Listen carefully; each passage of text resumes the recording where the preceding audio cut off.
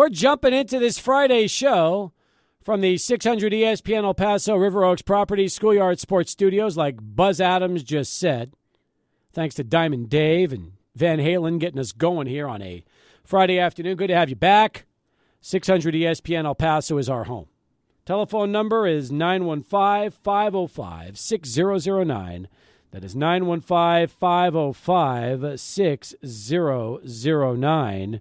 You can also hit us up on Facebook, Twitter, and X at 600 ESPN El Paso.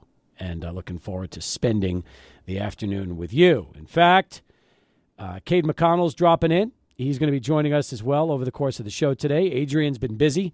He had minor talk last night following the UTEP loss on the road to Western Kentucky, a game that played out like every other road game has for UTEP. They hang around, they make things interesting, they're right there in the final 5-6 minutes, and then a blink of the eye, they're down 10 and they lose. And that's just the way things worked out yesterday for UTEP. And for a while, it really looked like the Miners had a chance to win it. But unfortunately, Adrian, you got to play 40 minutes of basketball, not 35. Right, and I thought that yesterday they played pretty well in the first half to try to get back in the game. Remember, Western Kentucky led by as much as 12 points in the first half. The Miners marched back and then took the lead to close out the first half, which was, I thought, pretty admirable to see how they fought back in that game. And I thought, wow, is there some magic tonight? Is there going to be some magic cooking in Bowling Green as the Miners try to get their first road win of the season? No, it didn't end up happening. Second half came around. The game was tied at 65 at under 8 minutes to go. And then from that point, Western Kentucky outscored the Miners 25-15. That's not really a good indication of how much they dominated through that final 8-minute stretch. It was a 23-11 run at one point. Yeah. And the Hilltoppers, they have a better backcourt than UTEP. They've got a better front court than UTEP, better execution. I love their tempo. And if UTEP finds this team or plays this team in the Conference USA tournament, I fear that UTEP will lose. Yeah, I mean, they have a better team than UTEP. Let's be honest. They lost by 6 in El Paso. It was a good game, 93-87. And it looked like we were having that same kind of game last night until the final 5-6 minutes. And fact is, the frustrating part about last night's game was UTEP scored 80 points and they lost. And the weirdest part is that usually on the road, UTEP loses because they can't score enough points and they can't shoot the basketball. Last night, they lost because they couldn't play defense in the last 5 or 6 minutes. And that is even more frustrating because normally you can hang your hat on their defense no matter what, whether they're on the road or at home. But you know what? You score 80 points on the road, Adrian. You should be winning basketball games, not losing. Yeah, I'll push back just a little bit, knowing that the Miners had 14 turnovers that they forced in this game. They had 10 steals, I believe, in this one as well, eclipsing the all-time steal mark. So they're turning the ball over, which is great. And then they're forcing bad looks. I thought Don McHenry was fantastic yesterday. He was making any shot, whether it was Tay Hardy glued onto him making off-balance shots, whatever it is. They just had faster tempo, Steve. So, like for the UTEP, it took longer for them to get into offensive sets, and then once they hit a shot or missed a shot, Western Kentucky would sprint over to the other end and attempt a shot. And in the final 8 minutes, it was a dagger for UTEP because it felt like every time UTEP got a three-pointer or a layup to fall, Western Kentucky had another layup to respond within 10 seconds. I thought they had easier looks in the last 5-6 minutes of the game. I mean, I saw how many times are they going right to the basket and putting it in. And the thing is about UTEP's defense, steals are a given. They're leading the country in steals. So every game you can expect 10, 11 steals per game from the Miners. They've already set the program record, and what do they have, like 6-7 games left in the season? So, yeah, we know they're going to steal the basketball. But guarding Western Kentucky in the last few minutes, or last 5-6 minutes, I felt like they were getting too many easy baskets, easier looks. I don't say uncontested, but when they would try to guard them, Western still had good looks at the rim and at the basket driving in, and the Miners just couldn't stop them late. I mean, that's just what it came down to. You know, you watch that game, and how many times did you feel like the Miners just didn't have an answer when they needed one? They need a stop down the stretch, and you said it best. Western's a better team. They are. And you want to know something? When you've lost one game at home and you've got 6 losses the whole season, and you're down there and it's crunch time late, they're going to beat you because if they're a better team, they're going to beat you, especially on their home court. So I thought the Miners did again last night what they always do. Came to play, played tough, gave Western Kentucky everything they could handle for 35 minutes. And then when it came down to it, late in the game, that's when the Hilltoppers took over. Yeah, and you also look at the free throws. That'll drive you crazy, right? Because the Miners were definitely in this game, just couldn't make the freebies. And yeah, Kevin Kalu, when he goes to the free throw line, I don't expect him to make every free throw. In fact, I expect him to go about 50%. But when you have Tay Hardy going 2 for 6 from the free throw line, that's what hurts. And that's your go-to guy. He was their best player last night. But I thought, again, going back to what those problems that he had against that Liberty team at home and against that Sam Houston team on the road, when this team falls behind in games and they have to rely on Tay Hardy, he gets a little, he gets a little, I guess, shot crazy at times, and he'll attempt everything that he can because he takes ownership of these games, and that's not necessarily a knock on Hardy. He just has a lot of heart to this team, but sometimes it's a little too much. They just need the simple plays,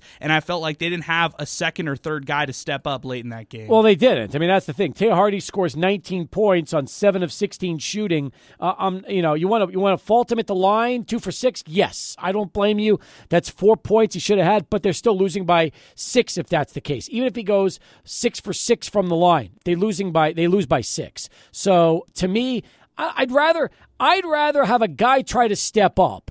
And if he can't deliver, then you know what? You lose the ball game, then nobody step up and have a leaderless team. So I'm okay with Hardy. In fact, look, Zid Powell scored 12 points on 4 of 10 shooting, and at times looked good.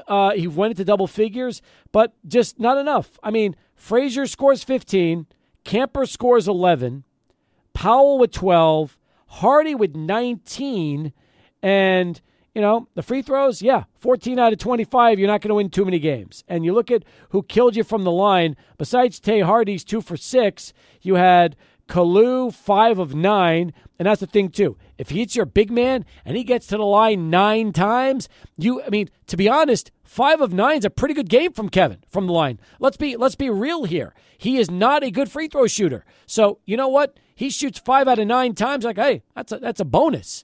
So that's again, makes 7 points. It's a bonus. Yeah, that is definitely the case. So I don't know. It's one of those games I would have liked to have seen more Elijah Jones.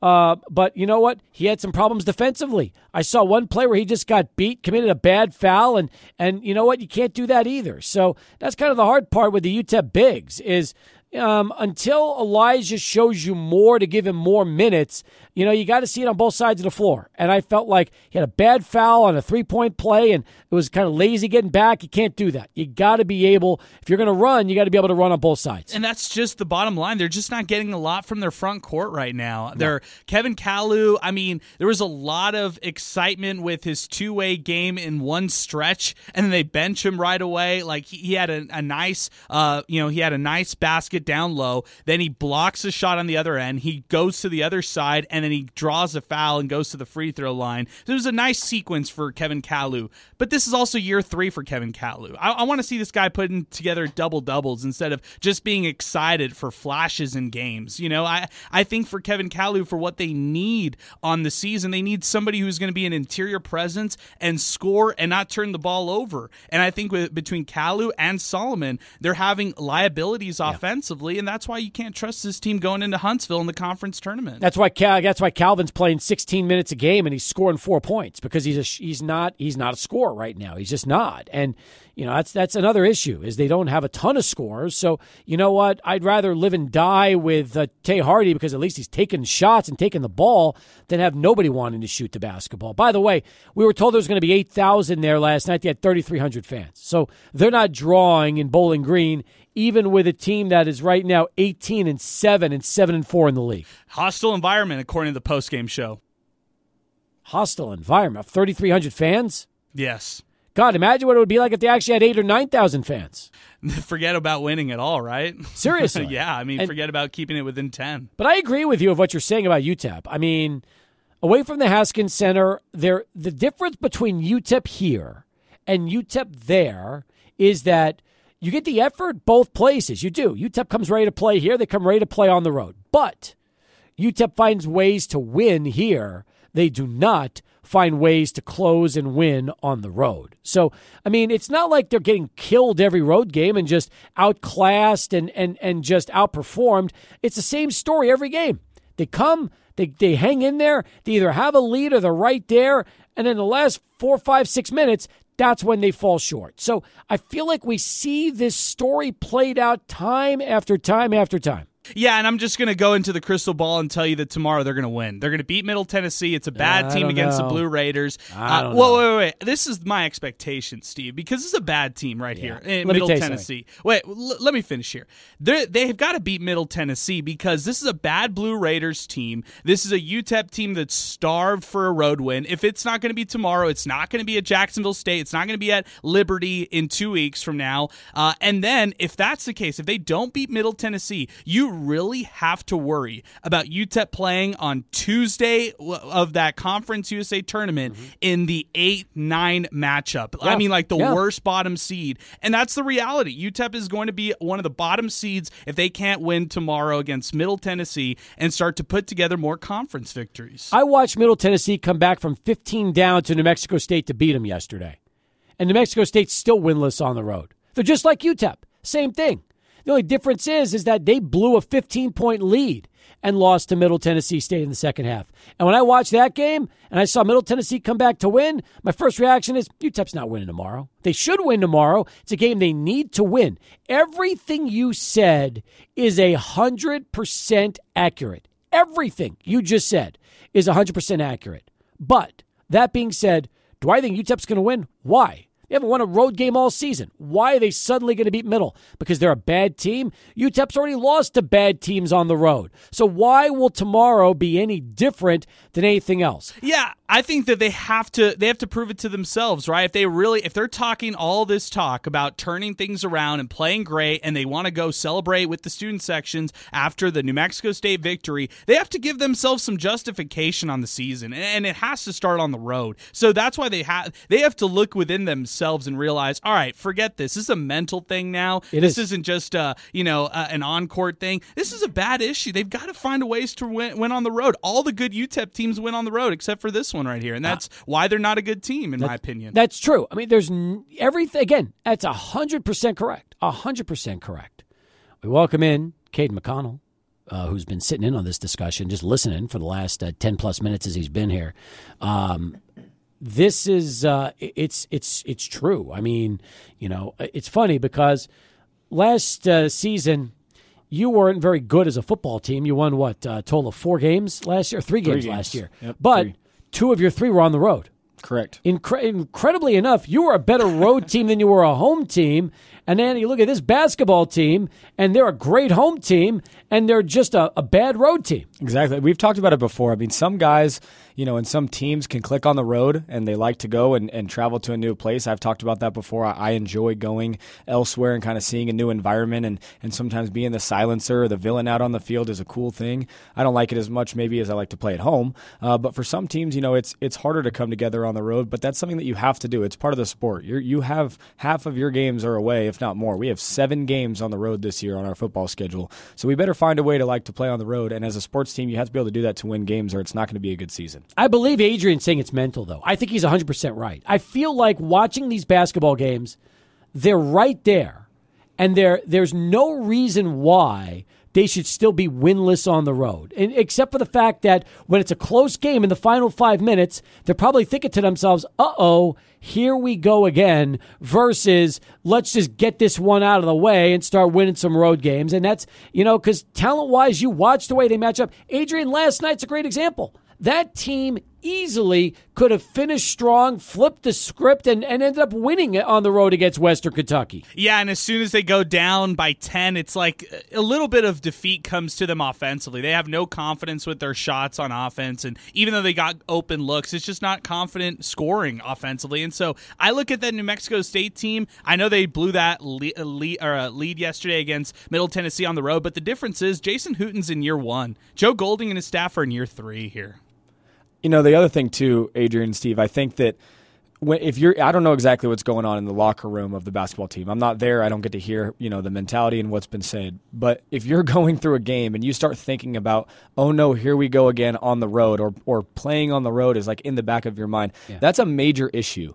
I mean, that should never come into your mind. I don't think about anything when I'm on the road of, oh, we're on the road, we're not at home, we're not at our place, this is all of a sudden different like that. That has to be a non-factor in your mind as an athlete. You can understand that you're in a different place, but it shouldn't be coming into play of, oh no, we're on the road again, we got a challenge here. That doesn't need to come into your process. The only thing that should be going through your head is the game and what's in front of you. And so if we're thinking, oh no, here we go again, then you're already setting yourself up for failure. I agree with that too. I mean, you're right. That's what you got to overcome, especially, I mean, the coaches can't really help with that unless they put them, the only thing the coaches can do is put the team in a position to win and then hope the team comes through and the players are able to execute. That's all you can do. You have to. I mean, there's no motivational speech. There's no secret sauce that allows you to come together on the road. You just have to kind of find that within yourselves individually and as a team. And then you have to go out there and do it. And confidence builds a lot. When you can prove it to yourself that you do it a couple times, one time, two times, and then you go, it makes it a lot easier to do things. And I think that's what this basketball team needs to do. Adrian, you said something really interesting during yesterday's show. You said that this team right now believes that they can go out and win road games. It's exactly what you said during the program, during our 30-minute blockbuster show yesterday that we had from 4 to 4:30 before John joined us. You said that this team really believes after that New Mexico State game, they could start winning on the road. Well, if that's the case, that belief has got to start showing up in big moments of road games. I'll give them credit for having short-term memory and coming back the way that they did yesterday, because they were down by as much as 12 points, 13 points, 12 points in the first half, 13 points in the second, and they kind of try to chip away. So I'll give them credit on the short-term memory, but I'm not going to give them all the credit in the world because they've got to win these games. So even after that New Mexico State win, I wasn't getting too excited. I didn't think that this team was turning the corner by any chance, but when you talk to players, when you talk to coaches this week, they thought that they were turning a corner. They thought that they were in the midst of doing something special here on a late season run. And until we see it on the road, I won't believe it. And like you guys said, we scored 80 points on the road. I mean, that's an accomplishment in itself right there. You want to be able to take advantage in the adverse situation like we're talking about and be able to close out and be able to succeed. It reminded me a lot last year of the Middle Tennessee game that football had when we were on the road at Middle Tennessee, put up 31 points, had a good offensive day. Kelly Akari, big day out on the field, and then wasn't able to close out on that last drive. And those are the type of opportunities when you're on the road, when the odds may be against you, and you actually do have a good turnout, you have to find a way to finish in those situations. Two lines are open, 505-6009. That is our telephone number. We're with you for 3 hours today. Cade's here. We're going to keep talking. I'm going to keep interrupting Adrian, and he's going to keep telling me, let me finish. We're going to do that through the whole show today, right after Charlie 1 and this traffic update. 25 past the hour as we continue here on Sports Talk. Good conversation getting us started. I'm with Adrian, though. I really hope UTEP turns it around tomorrow and wins their first game. It's just so hard to pick them because they haven't won, and yet, you always think the law of averages, eventually something's got to change, and you hope it's tomorrow because you're right. Middle's one of the worst teams in the league. UTEP crushed them here. There is absolutely no reason why they can't go and play well and beat the heck out of them tomorrow. No reason. It's true.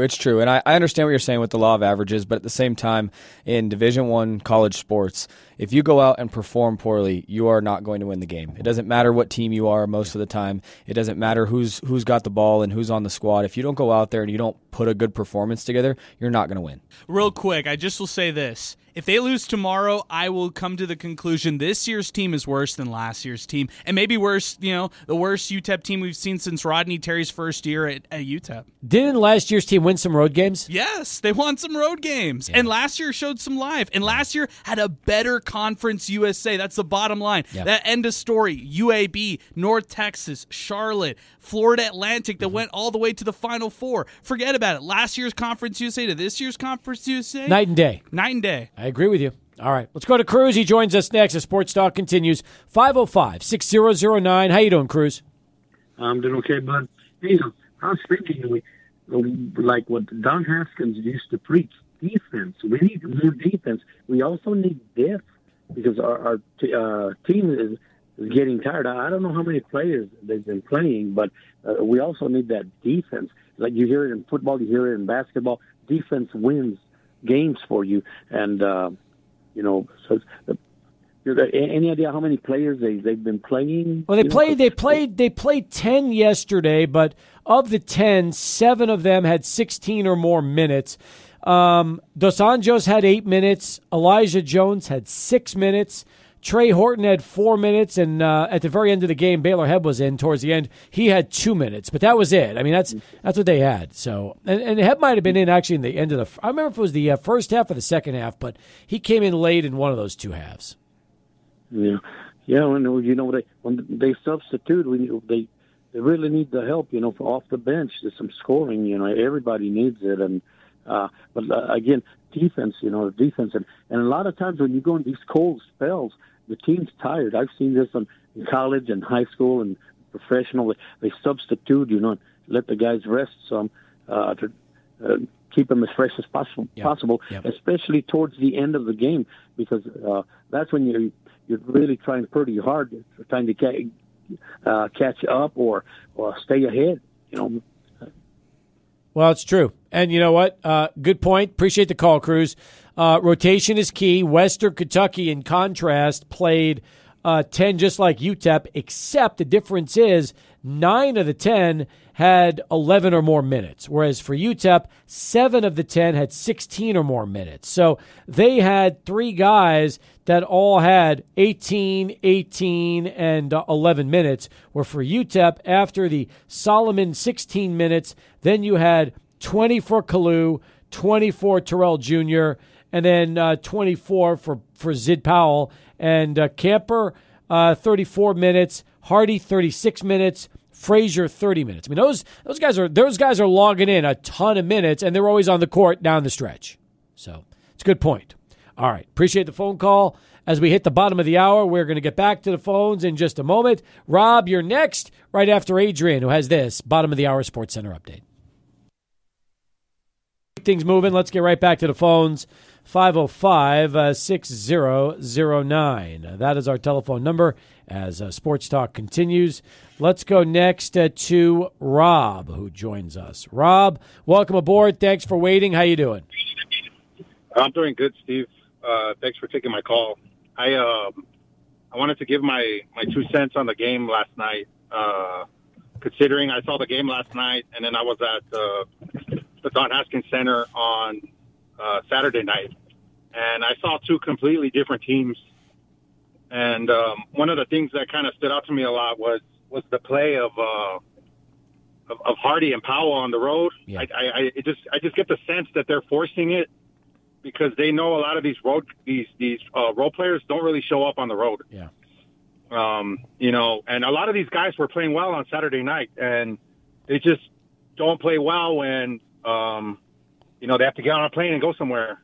And if the Conference USA tournament was in El Paso, I'd be excited, but it's not. So they have to figure it out. These role guys have to figure out how to contribute more outside their building. And then the second thing, which a lot of callers hit on last night's show, but it's true, is they don't have an identity. They don't. It's supposed to be a defensive team, quote unquote, but they give up 90. So when that's your bread and butter, yeah, and you can lean on that, and you give up 90 points, right? And you lead the nation in steals. If you lead the nation in steals, you're supposed to score more on the fast break than the other team, and they still got outscored on the fast break. They're one of the slowest, pace per game teams in the nation, and I think there's only 20 teams that shoot worse 3-point shooting than them out of 360 teams. So they're a 3-point shooting team on offense. They're not a 3-point making team, and that's true. That's a problem. If at this point of the year, coaches or players, I don't know who, but you're going to have to bite down on your, leave your ego at the door and say, hey, you know what? It's not working. We have to find other ways to score. Because you could give this great effort like they did last night on defense, and they could blow it at the end. And they're not built to come back down from a 10-0 run. They're just not. So they have to figure it out on offense. It comes with the role players and they have to stop shooting so much threes. I think if the role players can show up and they can find other ways to score, they'll be better off. But until then, I like you guys said, I can't pick them to win on the road. I don't blame you. Appreciate you, Rob. Good stuff. Good comments. I agree with pretty much with everything Rob said. I do think players press because they don't necessarily know if the rest of the supporting cast is going to show up. I see that. I feel like Zid Powell is always pressing when I watch him offensively. I almost feel like he's doing everything he can to try to force the game through and do that. And, unfortunately, you live with that kind of style and you die with that kind of style. That's just the way it is. I don't know if Zid presses as much. I mean, I feel like outside that's it. Tay Hardy. I feel like Hardy is pretty consistent for the most part away from home as he is at home. He is by far their most consistent offensive player. The one guy that I wish I could see more things from on the road is, I'll tell you right now, it's a guy like Otis Frazier III. He scored 15 points on 6 of 11 shooting. He missed 2 of his free throws, but you look at his line. 15 points, 9 rebounds, 3 assists, 2 steals, and just 2 turnovers in 30 minutes of play. Frazier, I think Frazier has come along, and I almost feel like next season, Frazier and Terrell, assuming they're both here, are going to be really their 2 most important players coming back, with Corey Camper Jr. being the third. That's I don't know about you, Adrian, but that's really the nucleus that I see returning next season. Yeah, I think that's kind of like your pecking order right there. You throw maybe the 2 freshmen, one of the 2, if you talk about the law of averages, the law of transfer portals between Elijah Jones and Trey Horton, and that's kind of your returning group coming back. But again, this is a veteran group right now. This is a team that has 3 seniors who've played college basketball for a long time in Zid Powell, Calvin Solomon, and Tay Hardy. To your point about the road splits versus the home splits, Otis Frazier III, his numbers dip considerably when he's on the road. He's somebody who averages over 10 points a game, almost 11. He shoots 51% in every single game and grabs about 5 rebounds. On the road, he's averaging 9 points on 43% shooting, so his shooting percentage dips considerably. He's only making 65% of his free throws on the road, and he's only grabbing 4 rebounds on the road compared to almost 5 just in general. So road, he's a completely different player. But if you look at this roster top to bottom right now, okay, and you really look at everybody, let's be honest, okay? Let's be honest. Calvin Solomon, he's been a disappointment this season. John Dos Anjos, he's been a disappointment this season.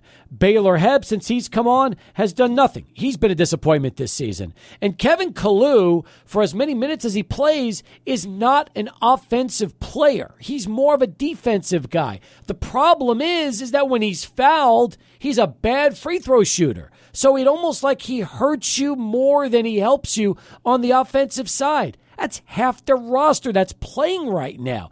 That's the issue with this team, is that when you're really only able to rely on 3 to 4 guys consistently every night and everybody else is a total crapshoot. And by the way, Zid Powell's been a disappointment, all right? He really has. I expected Zid to come in, and I thought I was going to see more of the Zid that was dropping 20 and just playing with that confidence and fearlessness. And at times, it seems like he's pressing more than everybody. So, that's another issue right now with this basketball team, is unfortunately the roster just has not worked out the way everybody expected it to do so when it was put together. Yeah, I wonder what the philosophy is going to be moving forward, right, to build this roster, because what we've seen so far is young, that they're going to probably go the younger route and maybe build it around David Terrell Jr., maybe make him the guy.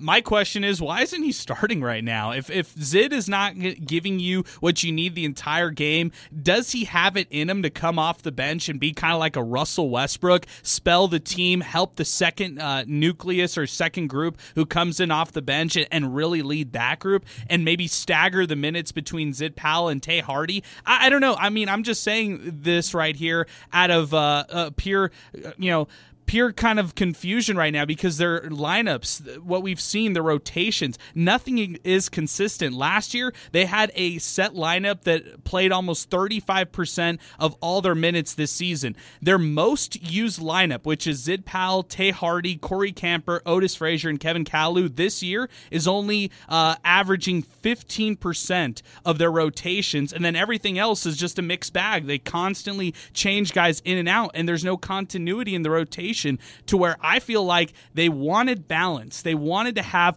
1 through 10 play well for them, but instead they kind of just don't have it as far as their rotations on the road, and that's where it's glaring especially. You want to add anything to this, Cade? No, I mean, I agree with everything that you guys are saying. I mean, when we're talking about, guys like David Terrell and Otis Frazier and them returning, what I would love to see as a fan next year, as someone who roots for them day in and day out, I want to see them turn into more dynamic scorers too. I feel like sometimes sitting there, I feel like we become very one-dimensional. And our caller, I believe his name was Rob, right, Rob? He said that, I want us to stop shooting threes. I don't necessarily want us to stop shooting threes. I feel like sometimes I've gone to games and we haven't taken as many shots and we turn very one-dimensional and everything's drive to the lane and we feel like we limit ourselves in our potential to score. I just want to see, obviously, points win games, right? Dynamic scorers are going to win games, but I want to see us be able to create different shots and score in different ways and not become one-dimensional in games. And a key piece of that would be having guys like David and Otis become key scorers next year as opposed to having to, rely on somebody like Tay Hardy to put up 26 a game. And that's assuming, again, that you put together the NIL is good enough to keep these guys and bring them back, because that's another thing you got to think about is, what is NIL used for? Well, yeah, you use it to bring players in, but you got to also use it to retain players from season to season, especially those building blocks and cornerstones that you believe are going to be a key part of your future. I feel like sometimes people forget a lot about that, I think that sometimes people get really enamored with the transfer portal and bringing guys in with NIL money and a new piece added, but sometimes the people that are already there get overlooked, and sometimes you have an opportunity to keep guys, foundational pieces that can really help you the next year, and that NIL is something, a tool to use and keep those building blocks here. Adrian, I'll say this though, you said he's going to try to build young. He's got 2 years left on his contract after this year. He can't afford to build young, because if he does, he's going to be out of a job after 2 years, because they're not going to go to the postseason. They're not going to put themselves in a spot to be, really giving you something to get excited about. I mean, young is nice when you're in year one of a 5-year contract, but guess what? We're in the transfer portal era. We're in the NIL era. You can't build young when you're in year 3 of a 5-year contract and you know that you haven't done anything enough to warrant an extension in those first 3 years. And this coaching staff has shown me that their incoming transfers that they get through the transfer portal are not surefire things, at least right away. Yeah. Like, I'll give you an example. Rodney Terry, he had grad transfers come in and make impact, make a difference. Alfred Hollins, Daryl Edwards, those guys were plug-and-play guys who did not want to be number 1s or 2s. They were happy with their role. They loved their role and what they did. And for that, you got to tip your hat off to the previous coaching staff for recruiting immediate plug-and-play players. And not to say this team hasn't, it's just more of a 50-50 thing. Some guys, it pans out. They get them right away, and they are immediate impact players. Some aren't. You get excited on them as far as who they are coming into the program. The coaches sell you on them, but they don't pan out in the season the way that the team needs them to. 43 past the hour, 505-6009. We're going to revisit this topic later. We're going to give out awards as well from Miner Talk last night. We'll do that. But when we come back, college football 2025 is coming this summer to EA Sports. What does Cade McConnell think his grade will be when college football 25 arrives? We'll get his thoughts next. Where does Cade feel he will be ranked? Will he be up to 80? Will he be higher? Will he be lower? That next as Sports Talk continues, 600 ESPN El Paso. Back here on Sports Talk, 9 in front of 5. As we said before the break, college football 2025 is coming to EA Sports. I've seen the promos. It's dropped. Everybody's excited about it. This summer, we'll be able to get our hands on this game. And I know one person who's super excited, and that is the man in our 600 ESPN El Paso River Oaks Properties Schoolyard Sports Studios. He is Cade McConnell. congratulations, by the way. Your NIL will fully. This is one of the reasons you have NIL is because of games like this, and you're going to have the opportunity to play as yourself. Have you given any thought yet as to what your player rating will be when this game drops? I haven't thought about it too much, but I'm really curious to how in-depth EA goes for this. Because let's just play it, on the shallow side of things, right? Yeah. All the players in, the SEC and stuff like that are going to have higher overalls than the people in Group of 5. Or 100%. That's just how it's going to be. And you know what? I get it, 100%. You got to make a game, you got to make ratings overall and understand that. I just wonder how in-depth they're actually going to go. Are they just going to pull up, some stats from last year and then do that according to Power 5, Group of 5, and maybe some conferences or things like that? Are they how in depth are they actually going to go? Because there's a lot of college football players, Steve. It's more than the NFL, and it's absolutely there's a lot more that goes into it. But I will say EA has a real opportunity to potentially, in my opinion, be the biggest sports game ever released right now. Oh, I think that's 100% correct, and wouldn't be surprised if that's the case when it's all said and done. In fact, I was looking at a post, and I think it was from Dave Campbell's earlier, talking about where they believe the top-rated players for each Texas program was going to have, right? Yeah. So I'll give you an example. I think this was Dave Campbell did this, and they believe that Quinn Ewers could be a 96 from the University of Texas. Torian York from A&M, a 93. Taj Brooks, the running back for Texas Tech, a 95. So they go all the way down from school to school to school, and they picked of UTEP. They think that Maurice Westmoreland could be an 80, that would be the highest-rated UTEP player. Mo Westmoreland, he had 7.5 sacks last season, 10.5 tackles for a loss. Here's what they said. UTEP's player rankings are going to be lower because most are new to the program, but Westmoreland is a steady presence. That makes sense. I mean, here's the thing, is when you release a video game like this, there has to be some type of bias tier to it. You know what I mean? Yes. There has to be that, or else to the average person out there, it wouldn't make as much sense. For the casual fan that's playing with different colleges, there has to be some type of tier base, which obviously we know that's probably not going to translate to actual overall and skill levels of players. Of course. All right, Adrian, before Cade gives us his prediction of what he thinks his grade is going to be, what do you think Cade's rating will be when EA Sports comes out with College Football 25? Okay, I'll use that metric with Mo Westmoreland being 80 and the highest one. Give me a 75 for Cade McConnell. Wow, that is really generous. Well, wait. Are you just being nice? Wait, I just want to say something really quick, Cade. There's no way that you haven't put any thought in it. As soon as this video game came out, I know that you probably thought in the back of your head, man, I wonder what they're going to put me as for rating. I'm being honest, Adrian. This is so true. I'm not lying. I actually have not really thought about it until right now. I was more thinking how I'm actually going to get to play as myself on the game, and then I just kind of wondered what it would look like. I haven't given a lot of thought to overall ratings, but they have to give attributes, right? And it's not. Yeah. There's no way it's just overall. It's got to be arm strength, mobility, awareness, all the regular stuff. So that's what I'm really curious as to where they go. All right, here's what we're going to do when we come back. We're going to turn this into a poll question. We're going to pick a couple of grades, and then we're going to do a higher or lower than, and we're going to see what everybody thinks your rating will be over the next 2 hours during the show. We should put a poll out on Twitter. We should have 4 different options. That's what we're doing. Of what the overall is. Yes, that's what the poll question is. Okay. Oh, yeah. So we're one step ahead of you. When we say we're going to do a poll question, great, it means it's going on Twitter. Okay, okay, that's good. So, yes, we're going to do that when we come back. Stay with us. More Sports Talk next, 600 ESPN El Paso.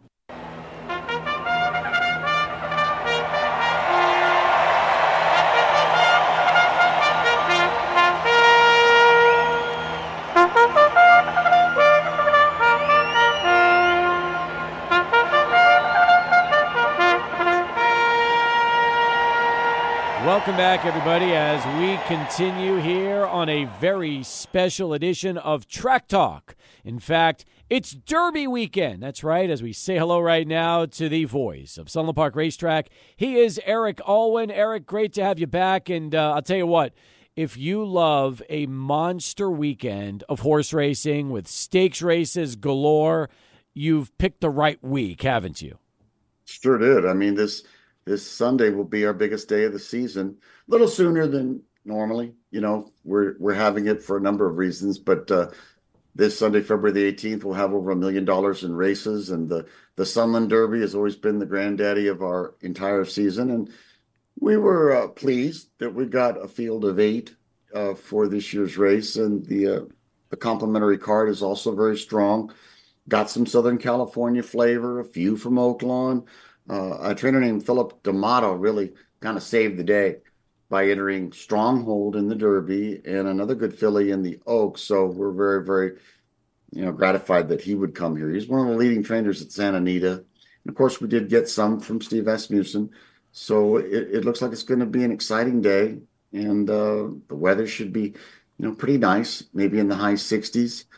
And we'll have a card of 10 big races. I'm excited about that. Now, normally this happens about a month to 5 weeks later, but now we've got this race coming, relatively early into the racing season, about 6 weeks into the racing season. And there's a lot of reasons for that, but just to recap, the Derby used to be a 50-point race, or as it was at 40. I'm trying to remember how many 50 points. 50 to the winner. 50, right? 50 to the winner, and now it's chopped to 20. Okay. So it's considerably less, and Dustin Dix, our director of racing, thought that we might as well have the race earlier to allow the winner to have another shot and another prep race in time that he could make plans for that, because you're probably going to need to win one of these 20-pointers and then do well, in a race that offers 50 to the winner and maybe 20 to the second. So this will give those connections that opportunity. And, we're still a ways out from the Kentucky Derby. It's not till the first Saturday in May, so there's time. And I think that it's going to really help our season. It's going to energize it. And what we did a little bit is move some of the races that used to happen on Sunland Derby Day to closing day to strengthen April 7th card. So I think it'll have a double-edged effect and help us out quite a bit. But meanwhile, if you look at just Sunday alone, we've got the Derby, we've got the Sunland Park Oaks, the Harry Henson Handicap, we have the Bill Thomas Memorial Stakes, and then we also have the Enchantress Stakes and the Red Hedeman Mile. So there are plenty of terrific races coming up this Sunday. I would imagine it's going to be quite a bonanza for betting. We should probably handle a couple $1 million on the card. And all those opportunities that Dustin allows us to have from, pick 3s, pick 4s, pick 5s, and pretty good field sizes throughout, and possibly a Fox Sports 1 association with the race too. Could have some extra exposure there. But I like the card. I see some pretty strong favorites. I see a lot of Todd Fincher doing quite well. He possibly could win 3 stakes on the day, Steve, which just depends on where you want me to start with which race. He's in the Red Hedeman Mile. That'll be the first stakes that we have. And he's got Community Leader. Community Leader's a horse that we've spoken of a lot on our show. Locally owned by Kirk and Judy Robeson. This horse won the Cordelito Steakhouse Stakes, and prior to that, won big races at Ruidoso Downs and Zia Park. The only wrinkle in this is that all these newly turned 3-year-olds are going to try a mile for the first time. And that can always be a bit tricky, because some of these New Mexico breds really haven't been tested at that distance. There is one that has gone the distance, but I don't know if he's really proven for class. That's Horns and Halos for Todd Fincher as well. The numbers don't quite stack up. It should be Community Leader's race. I'm sure he's going to be patiently ridden. And the one to beat, at least resume-wise, he towers over the field because he's earned $350,000. As far as the second big race for Todd Fincher, which one is that going to be? That would be the Harry Henson, another odds-on choice. I mean, there's length separating Flying Connection from the rest of the field. Flying Connection is a well-traveled, classy filly that was good enough to run in the Kentucky Oaks last year. I mean, against the best 3-year-old fillies in the country. And she ran a courageous race. She did all the heavy lifting in that race. She set the pace, led for 3 calls, finished 6th in a field of 10. But I really was impressed by the way she ran and the heart she showed. Later on last year in 2023, she went on to beat boys at my other track, the Downs at Albuquerque. She won the Charles Taylor Derby, and she romped in the Zia Park Oaks. And she's such a fine filly that one of the nation's leading riders loves her. Joel Rosario will be here among some other mounts that he'll have during the big day card to ride her. She's an awesome filly, and I don't see anybody that can get in her way. There is the defending champion in the race, the 11-1 long shot winner from last year's Harry Ensign. That's City on the Nile, and she's a fine, fine mare. Much improved mare. She used to be a claimer. I just don't think she can go toe-to-toe with such a well-powered filly like Flying Connection. Trek will be trying to figure out who's going to be second in that race. Eric Alwan with us right now. He is the track announcer for Sunland Park Racetrack and Casino and a longtime director of public relations, talking about the big weekend, Sunday race day. We've been bringing up Todd Fincher because he's been so successful at this racetrack now. You've mentioned the 2 horses. How about number 3? Let's see. Todd, I think, is going to be running another fine horse in the Bill Thomas Memorial. And that's really not one of the heavy favorites he's got. He's got Candy Island in the Oaks, but we might as well talk about the Bill Thomas Memorial because Espionage isn't Todd's horse, but is Todd's father's horse, Leroy Fincher. And Espionage won the Fort Bliss Stakes just about a month ago, coming from off the pace. Very dangerous if the pace gets hot in that race, and that's the sprint race. Steve Asmussen has Jackson Traveler. Todd has Perfect Dude, who's coming off about a year layoff since running at Turf Paradise. Probably the now horse, the horse with the greatest resume, is Mind That Star. And that's the half-brother to Mind That Bird, who's really carving out quite a illustrious career in his own right. He won the Zia Park Championship the last time out at Zia. Of course, that was a 1 1/8 race.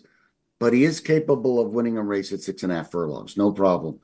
He won the Budweiser at Albuquerque, and I think that he'll probably be, the lukewarm favorite, but his numbers are strong. He's well rested, hasn't had a race since late November.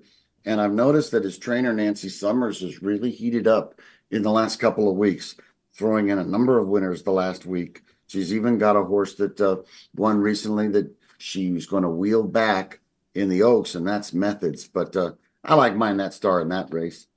The other big star that Todd Fincher has, though, will run in the Oaks, and that's Candy Isle. She's won 3 of 4 races, and she overcame a lot of traffic issues to win the Borderplex here at Sunland just about a month ago. Be first-time routing, but the way she runs, the patience that she shows, the way she can get directions from the rider, change leads, accelerate down the lane late, I don't think there's any issues or any worry about the extra distance. There are some good ones, though, in that race that have a little bit higher figures. Phil D'Amato, the trainer of Stronghold, is going to put Simply Enchanting in this race. And he really saved the race because there's only 6. Without him, I don't know if the Oaks would have made, but Simply Enchanting won her debut at Santa Anita and got a very strong 78 buyer, highest in the field. Steve Asmussen has Recharge, and I was hinting at this horse that Nancy Summers has for Judge Lanier Racing. That's a horse called Methods, who back on February the 9th, that was just a few days ago, is going to wheel back 9 days later and try to win her first stakes race after beating the boys in a maiden event. You mentioned Phil D'Amato a little while ago, Eric, and when it comes to his horse for the Sunland Derby, you tell me, is it one of those horses that when you see the horse's results and really look at the buyer figures, you feel like he has an opportunity to become not just a favorite for this race, but a chance to possibly run in the Derby if things can go well for him? He could. He's got all the credentials you look for.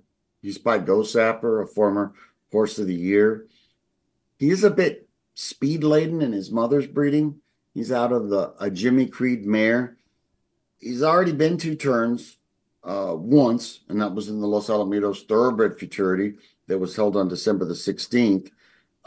There were two Baffert horses in that race that were first and third, and Stronghold was in the middle of those 2 and only got beat a half length. His buyers to be honest with you, Steve, they're just 1 point better than Lucky Jeremy. So in my mind, no, I'd rather go for Lucky Jeremy. Why, you ask? Hadn't had to ship around. He's been here since early January. He won the Riley Ellison Derby quite convincingly. Got an 84 buyer for that. Stronghold running second in that Los Al Futurity. Got an 85. But you could maybe project some more improvement for Lucky Jeremy because he's had 2 more local workouts since winning that race. And I think he's got great breeding on both sides. He's a looking at Lucky son out of a War Chant mare. Those types can usually run all day. It could come down to a match race between those two. It seriously could. We've also seen, Eric, upsets in the Sunland Derby. There's no doubt about it. We've seen huge. Last year, huh? Yep, absolutely right. You never know how that race is going to end up. So why don't we talk about, it's an 8-horse field, some of the other horses, because I think it bears mention that if people love to play long shots, you'll have a few of those in this race as well. You will. There'll be a few. Not that this horse is going to be a long shot, Steve, but Informed Patriot has resume credentials that are decent. Steve Asmussen is his trainer. He's by Heartspun. He's also owned by Kirk and Judy Robeson. Boy, they've been such successful owners over the long haul, not just at Sunland, but across the country. And this horse was third in the Smarty Jones at Oaklawn, a very, very tough meet. Got an 82 buyer, and his figures are ascending. He's likely to be a third choice in this race, but really not a long shot. Maybe 3-1, 4-1. If you're really looking for a knockout blow, I mean, maybe could we make a case for Curlin's Chaos? This is another Santa Anita shipper coming in, having won on the grass at Santa Anita. Looks like he prefers running on grass, but he has the right kind of style to come from off the pace. Remember, this year's race is only 1 mile and a 16th, so it is a bit shorter than last year's. The horse that I kind of like, not to win it, but if you were looking for a rabbit, a horse that could be the thief in the race, what about A Lot of Luck? He made Lucky Jeremy work quite a bit in the Riley Ellison Derby and was a good second, only beaten 2 lengths. But there was a huge chasm between A Lot of Luck and Surrounded by Angels, some 11 lengths. So I kind of think that there are a few horses here that are up against it. No Trouble, Surrounded by Angels, and Durango. Just too much to overcome. Of course, I say that, in last year's winner, Wild on Ice, did about the same thing. Had a huge form reversal over horses that had trounced him. But the great Joel Marr trained him, so that was the reason probably why he won that race. Do we have Joel in this year's race? We do. No Trouble was a maiden winner last time out. Time before that, he was second to A Lot of Luck.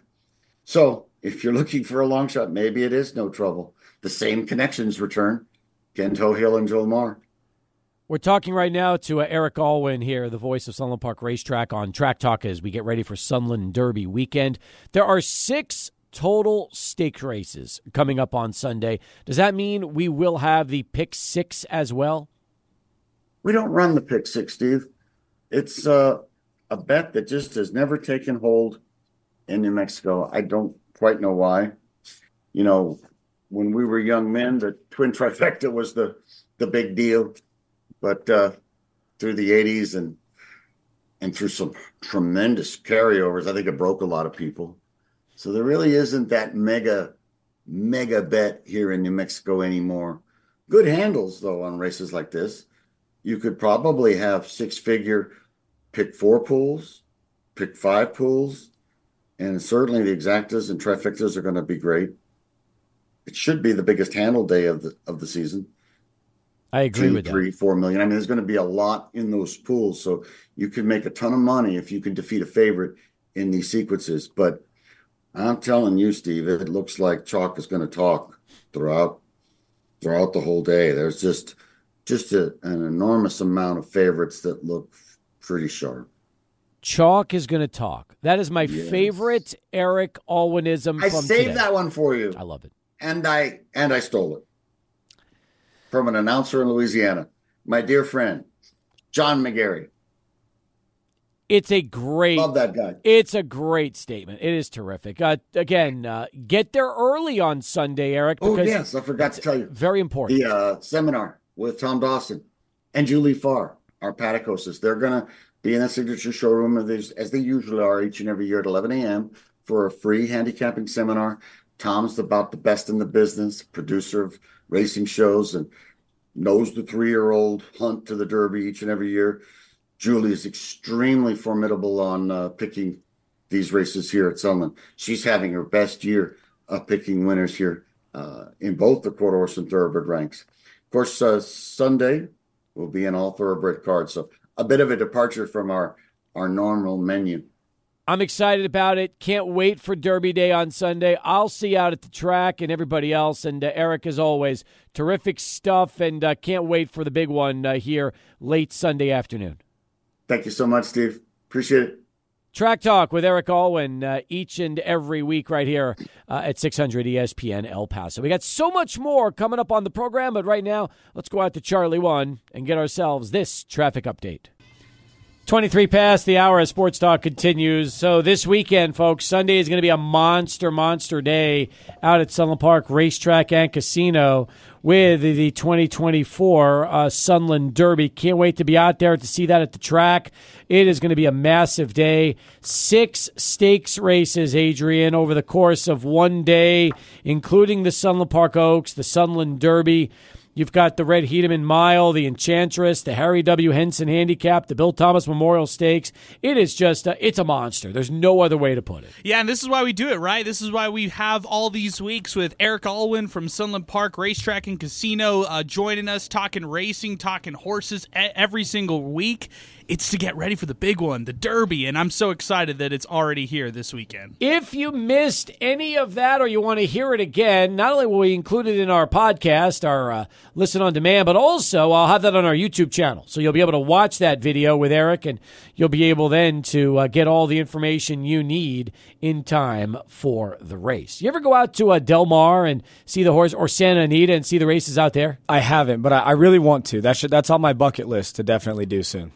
Meanwhile, guess Cade's rating in college football 2025. We put up a poll here a little while ago. Here's the deal, okay? So Cade, who's ready to go for the college football 25, you can guess his rating. In fact, you can comment your rating below, and the closest will win a gift from Cade. We're not telling you what it's going to be. That's his decision, but he will gift something to whoever gets the closest to his actual rating. Here are the 4 scores you can vote on. Number 1, 75 and up. Number 2, 70 to 74.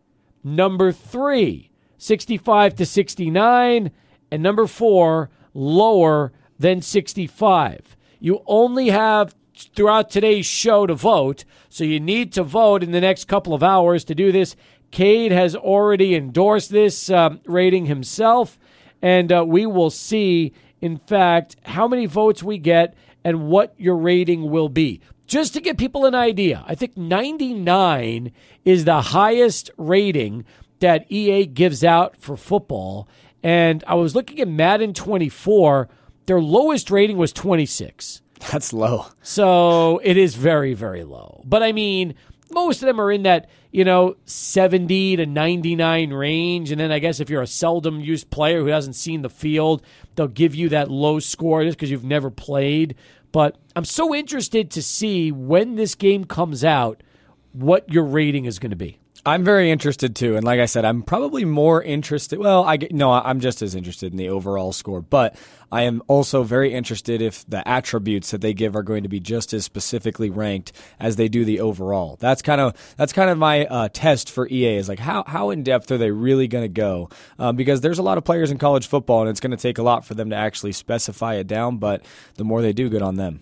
Yeah, we're excited, and we do believe that ultimately, as the ratings keep coming out, the votes keep coming out, we will update people on the standings and where we're at. Meanwhile, Enrique Ortiz had the greatest line ever. He said, "Don't worry, Cade.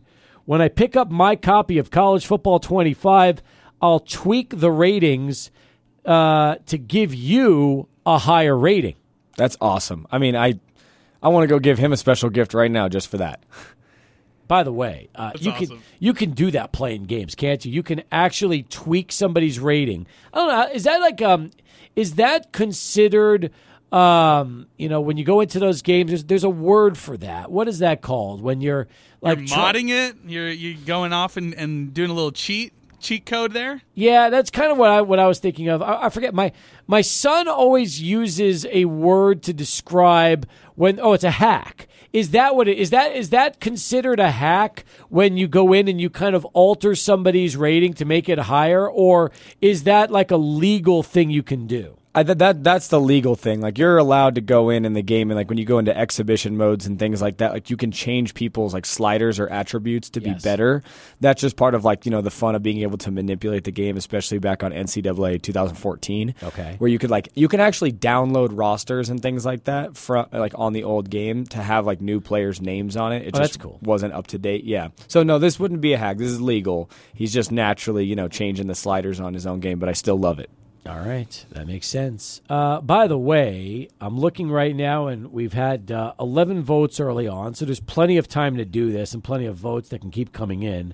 But at least early on, 45.5% voting 75 or higher, 27.3 believe it's going to be between 70 and 74, 18.2 are saying lower than 65, and 9.1% going 65 to 69. Now, I do believe a lot more votes will be coming in on this poll between now. We just got another 21 votes, so things are getting interesting now. All of a sudden, the votes have changed, Cade. Now, 38% are voting 65 to 69, 28.6% going 75 or up, 23.8 are 70 to 74, 9.5% say lower than 65. So that means that 90% of those that have voted all believe you're going to be somewhere between 65 and 75 or up. Listen, here's what I'll say about that, right? I know exactly the type of quarterback I am, all right? And regardless of the NCAA rating, we're going to be okay over here in UTEP. But I actually don't think that in that range like is horrible. Like if I'm in the 70s, I would say I would be happy with EA for that. Somebody who only played half the season, was younger as far as all that type of stuff goes in group of five, right? Where like, they're going to have some obviously discrepancy between Power 5 and group of 5. So if I'm in the 70s, I think I would be happy with that. Do you feel like if you only played one game last year and it was the FIU game, you would be in the 80s just because of what you did against FIU last season? If they based everything off of the FIU game, I think I could be in the 80s. If they based everything off of the first quarter of the FIU game, then I might be in the 90s. Yeah, you might have to look at some Heisman numbers right there for EA right there. Unfortunately, I don't think they base it off of one quarter of play. Cade, they do base it off of the three attributes that include arm strength, accuracy, and speed. So let's get it from you. You tell us the number that you should be on all these. So arm strength, where are you at right now? Okay, I would give myself, like in the grand scheme of things, for arm strength, probably around like a 80. Okay, accuracy. I would go higher than that. I think my accuracy is really good. I'll give myself, a 90 in accuracy on Cade's scale. So is the speed what's going to take it back? Yeah, the speed could take it back a little bit, but we were banged up a little bit last year. I don't know. I'd give you a 70 on your speed. I watched you last year, and I always felt like you never looked comfortable running with the ball when you ran. I want to see when you're going to run. I want to see you getting kind of in your comfort zone and feeling as good about running with the ball as you do throwing the ball. Trust me, I want that too, Steve. We were a little banged up last year. We didn't talk about it on the show a bit, but your boy got bounced around a little bit. The knees were a little swollen at times, so sometimes the mobility factor was more down on the scale than we would like for it to be. But that's what the off season's for, right? Heal up, swelling goes down, speed goes up.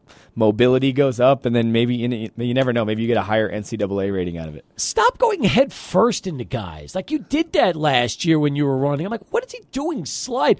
You played baseball. get the baseball slide down perfectly so when you're running and they're about to clobber you, you take the slide and so you don't get destroyed. I'm gonna be very honest for a second. I don't think I've ever said this on air. Maybe I don't. But first half of the Middle Tennessee game last year, we were moving the ball in the offense. It was good. It wasn't like we were playing bad. But those guys beat me up in the first half. And I remember sitting in the locker room going into the second half saying, okay, when I run this ball in the second half, if I got to go down, I'm going to slide. I'm going to slide before one of these guys crushes me again and I got to take another hit. So this is probably a time that I need to get down. Okay.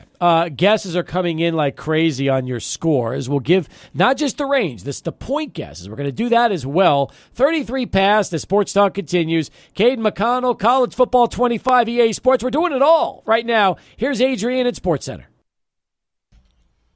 Thank you very much. All right, listeners are going wild on Twitter and X with voting and giving us ratings for Cade. All right, no sneak peeks. I'm going to give these to you on air. Don't cheat.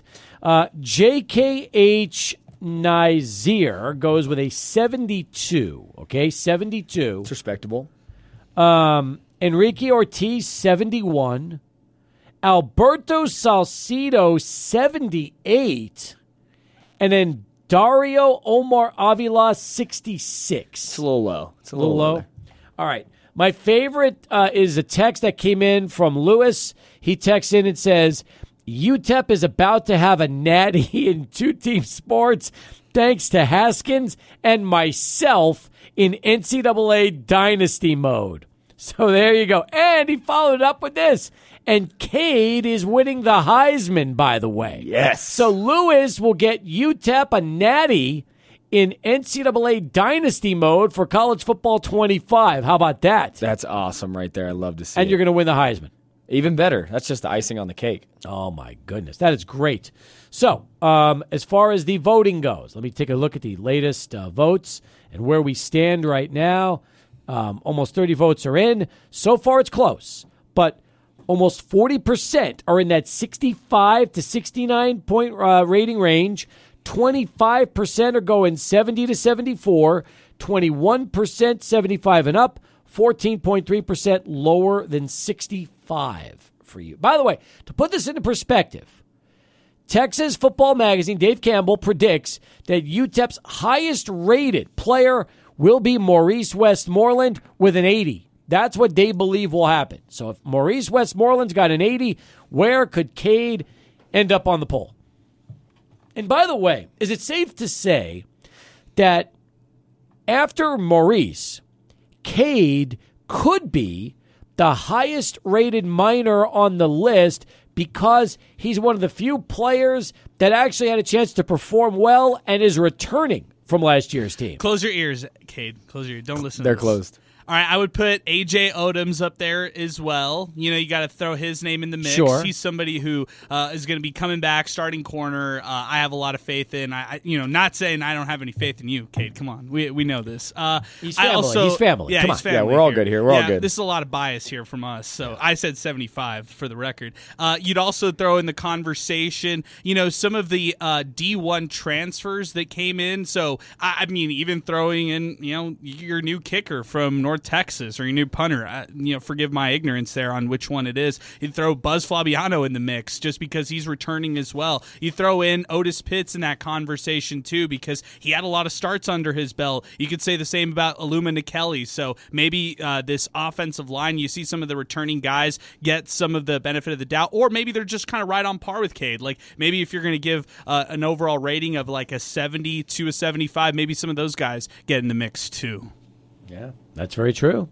Very, very true. I mean, look, there could be plenty of guys that are in that 70 range. And we don't even know if Maurice Westmoreland's going to be 80. I mean, isn't that also interesting to wonder who will be the highest-rated UTEP player and how high will their rating be? Could it be 82 or 84? Or will it be in the 70s? We just don't know. You know what would be it's an interesting question, and shout out to Kelly Akari. I hope he's doing well at Mississippi State. Just talked to him yesterday. But it would be really interesting if Kelly had returned this year and stayed here at UTEP, what his rating would be. Because we talked about, obviously there's going to be some discrepancies between big Power 5 schools and Group of 5 schools. And, I understand that our record wasn't great last year, but Kelly had an exceptional year, over 1,000 yards receiving and put up great numbers. Like, I wonder what a guy like that ends up rating-wise on the game, who had recognition, is a known name, wouldn't have to take, developers wouldn't have to go into a deep dive to find his attributes and what kind of player he is. I wonder what that rating would have popped out as. Me too. And by the way, I'm also interested to see what guys like Deion Hankins and Torrance Burgess, what their rankings are going to be when they're going over to play in a school like Texas State, and how those numbers will be for next year. That's also an interesting stat to keep an eye on. No doubt. It's really interesting because, like we said, EA has their work cut out for them as far as how detailed they're going to be with this. And the cool part is the more detailed or the more flexibility they give, or all those different kinds of things are going to really excite college athletes and then fans around, for each of those teams. Because that's the cool part about NCAA football as a video game, is that it's not just the pro teams, it's everybody's college, and you have a little bit more of a connection when it's that school. And the fact that you can play as the players that maybe aren't as, famous or have as much recognition, like that, the little intricacies and the details are kind of what keep people coming back to it. Cade, can you set the record straight? Are you going to receive a copy for being a part of this? So I don't know. Completely speculative. These are completely just rumors, but I heard something that we were going to get, some type of denomination for being in the game. Thank you for being a player, and we're using your name and your name, image, and likeness, quite literally. And I don't know exactly what that money looks like, but it'll be, not anything crazy big or not anything small necessarily, but it'll be a fixed amount, and then the copy of the game is what I had heard rumored. I don't know if any of that's true, but I can tell you that, if they were to say, okay, here's $500 and a copy of the game, I'm pretty sure, players around the entire country are going to be very happy with that, just because we want to play the game too. I'm fascinated to see, like, after a touchdown, if they'll show you with your helmet off celebrating and actually come up with like a likeness that matches your actual face, or if they're just going to keep you with your helmet on and not really show so much what you look like as a person. I would have to say that, like, they have to keep the helmet on, or else they'd have to come do some type of develop. I mean, that's a lot of development. Do they do that with Madden? How does Madden work? Do they actually? Can you see the faces? Yeah, yes, you can. So yes. You wonder, will they do the same thing? I mean, it's I see it's a lot of work, but if you're doing this, you got to do it right. No, it's true. And if they had that level of detail, like I said, I think this could potentially be the biggest sports video game of all time. It's definitely the most anticipated, because of the gap that happened, and so many people have been waiting for it for so long that I think it really has the chance to be the number one, and all the little details are going to make it really cool. But I think maybe they do something with super recognizable players, maybe like some of the guys that were for Heisman last year, or people that everybody know, where they have maybe clips or cut scenes of them without their helmet on. Got it. In the game, and maybe people that are less recognizable or popular don't get that. I'm not sure. What they about need to coaches? have the flow. They need to have your flow for sure. I know the hair was long during the season too. It was kind of coming out of the back of the helmet. I mean, if they got that in there, I'd be stoked. Coaches, will we see Scotty Walden jumping up and down on the sidelines, or will they not show the coaching staff? Are they just going to focus on the players? Here's what I think. I think in WWE 25, they should have Coach Walden in there as a WWE superstar. That would be great. That's more, I think he would fit in there just as well as he'd fit in on the sidelines of the NCAA game. But either one, if they get Coach Walden on the sidelines, we're going to be real happy. And how amazing is the Sun Bowl going to look in NCAA 25 when they take that stadium? That is the number one thing that I think I'm most excited about. Overplaying as myself, and I mean that because one of the things that they showed in the trailer, for anyone who saw the trailer that came up, and they were kind of talking about, little things that are going to happen in NCAA and things that, that people had questions about, they were kind of answering. But in the trailer, they were basically had a little cutscene where they were 3D mapping stadiums and being very detailed with them. Yeah. And I really, really hope that the Sun Bowl gets that recognition. I think that we have one of the best stadiums in the country, hands down, especially definitely probably the best Group of 5 stadium in the country. And the Sun Bowl is so special. It's so cool with all the rocks sunken in. I hope they get those details right.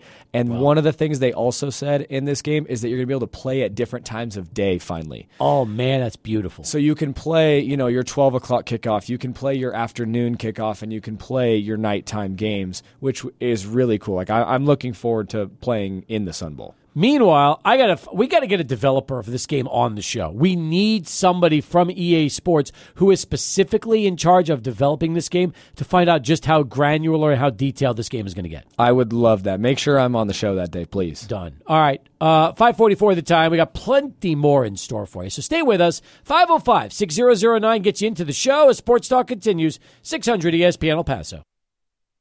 Joins us next. 505-6009. Mike, what's going on? How are you? Hey, good, Steve. I was going to say, the way the Conference USA is constituted right now, UTEP probably has some of the better facilities. I would think what you guys were just talking about, the Sun Bowl and with the Haskins Center. I mean, I don't even think any of the other schools can compare, can they? What do you think of that? Facility-wise, that's the interesting question. I know some of the newer programs that just came in here are investing in facilities, but let's just use attendance, for example. I feel like in basketball, New Mexico State and UTEP are clearly ahead of everybody in attendance. Western Kentucky only had 3,300 for the UTEP game last night, so they're not drawing any fans. And as far as football goes, we always feel the same thing, that when UTEP has a product that fans are excited about, they will draw 40,000 or more per game. And very few schools in Conference USA can boast that same thing. Yeah, and when UTEP first joined Conference USA, they some of the teams that are left, there's not that many teams left, right? Just Louisiana Tech, Western Kentucky, Middle Tennessee. Everyone else is bailed out, it seems like, right? That's true. That is true.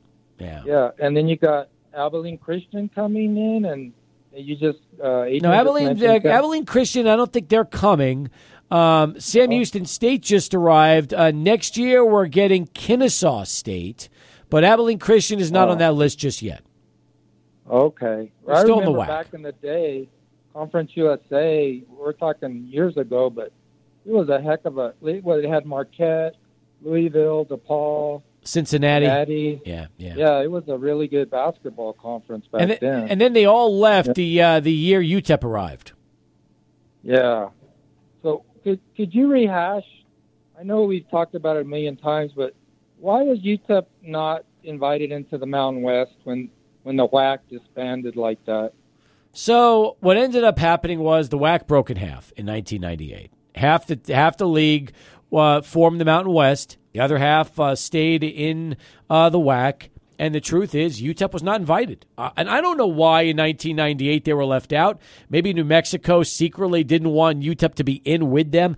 You never know. I wasn't privy to those meetings. Nobody that was around then ever admitted why UTEP wasn't there.